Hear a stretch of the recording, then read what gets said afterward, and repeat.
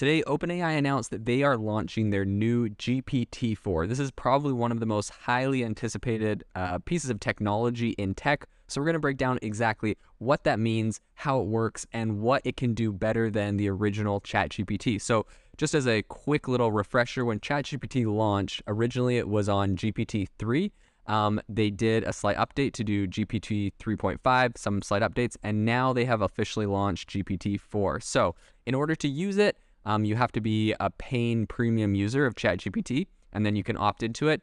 And it's got a lot of cool new features. But I would say for anyone that thinks this is going to be like the next thing, and AI and robots are going to take over everything, as I've been saying for a while on the podcast, probably a few weeks ago, maybe a month ago, Sam Altman, CEO of OpenAI, came out and said, for people that think this is the case with GPT-4, they're just getting their hopes up, and it's not as maybe crazy as some might think. So as far as the breakdown really quickly of exactly what is different with this, number one, it has a lot better reasoning capabilities.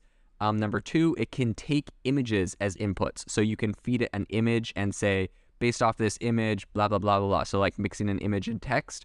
And the third thing it can do is that they increased the text it can generate and receive. And I'll explain what the difference is on that, from 3,000 words to 25,000 words. So it could technically generate a 25,000 word article off of a single prompt or piece of content, essentially, right? If you prompted it the right way and did what you needed. So what's interesting about the word increase there is specifically for companies and software that are built on top of ChatGPT. The way it works is because there's so much computational power, the prompt that you give it and the text it outputs are combined together. So if you had, a really sophisticated, for example, I have like a sophisticated life coach, and the way it works is we have like a full page prompt we've written instructing it how to be a life coach, and how that whole thing works. And so if you combine all the text there, whatever the output it gives you can only be previously 3,000 words with what you gave it plus what output. So now that they've increased this gives the opportunity not just for it to create longer content, but for you to be able to input much bigger prompts, much more complex prompts. And the fact that it can understand, right, like 25,000 words, you could probably put like a massive chunk of a book in here and have it write a summary versus just like a single page or article. You could get like whole chapter summaries on stuff. So it's gonna be really interesting to see what happens just alone with the increase in text that they've kind of bumped it up to. Another thing they say is that it's much more safe.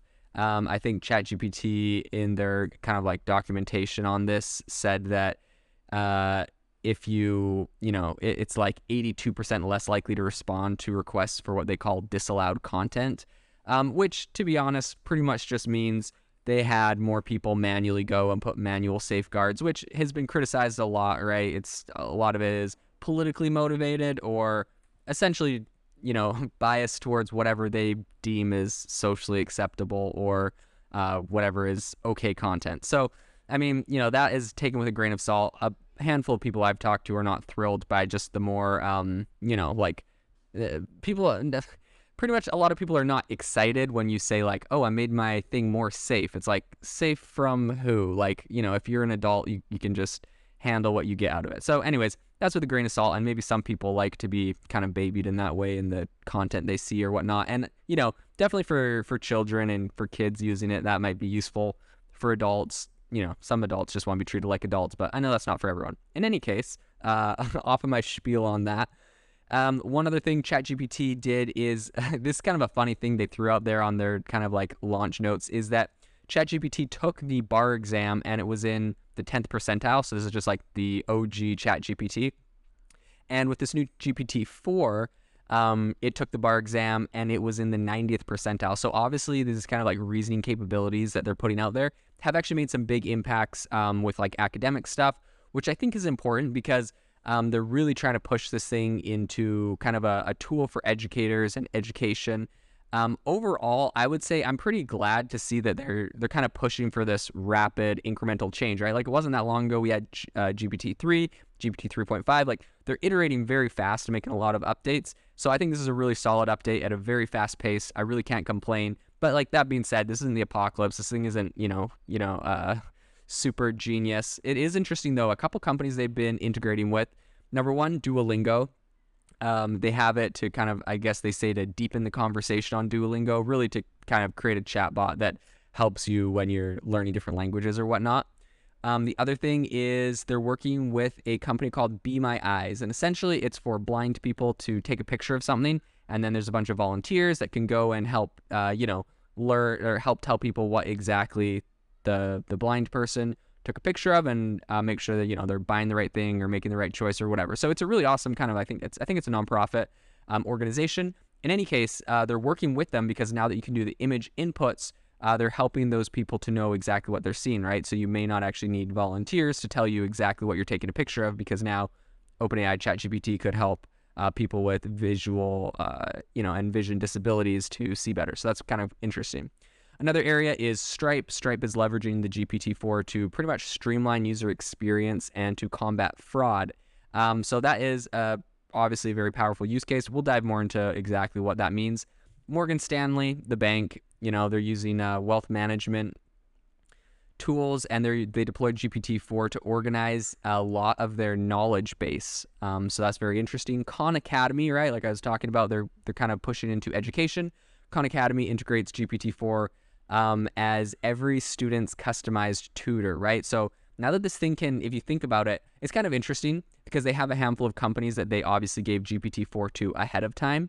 Obviously well selected, right? Like we're talking a bank or Stripe, or also the government of Iceland to help preserve its language. Khan Academy, which is a nonprofit education company. Be My Eyes, a nonprofit for people with disabilities. Duolingo for learning a new language, right? I feel like they've really specifically chosen companies that kind of have goodwill, maybe less Stripe and Morgan Stanley, but like Khan Academy, preserving the Icelandic language, learning new language, Duolingo, Be My Eyes, nonprofit, right? So I feel like they've really intentionally chosen a number of specific companies. But what's interesting is it would appear that a lot of their new features they've added with GPT-4 also directly apply to these companies, right? Like Be My Eyes is probably one of the big motivators for them to allow image inputs. And they already had DALL-E 2, which classified images. So obviously the technology is not that far off. It's not like they invented something too crazy. But it'll be interesting to see what they continue to do, how this continues to change and improve in the future. But all in all, a very solid technology and some serious progress they've made so far.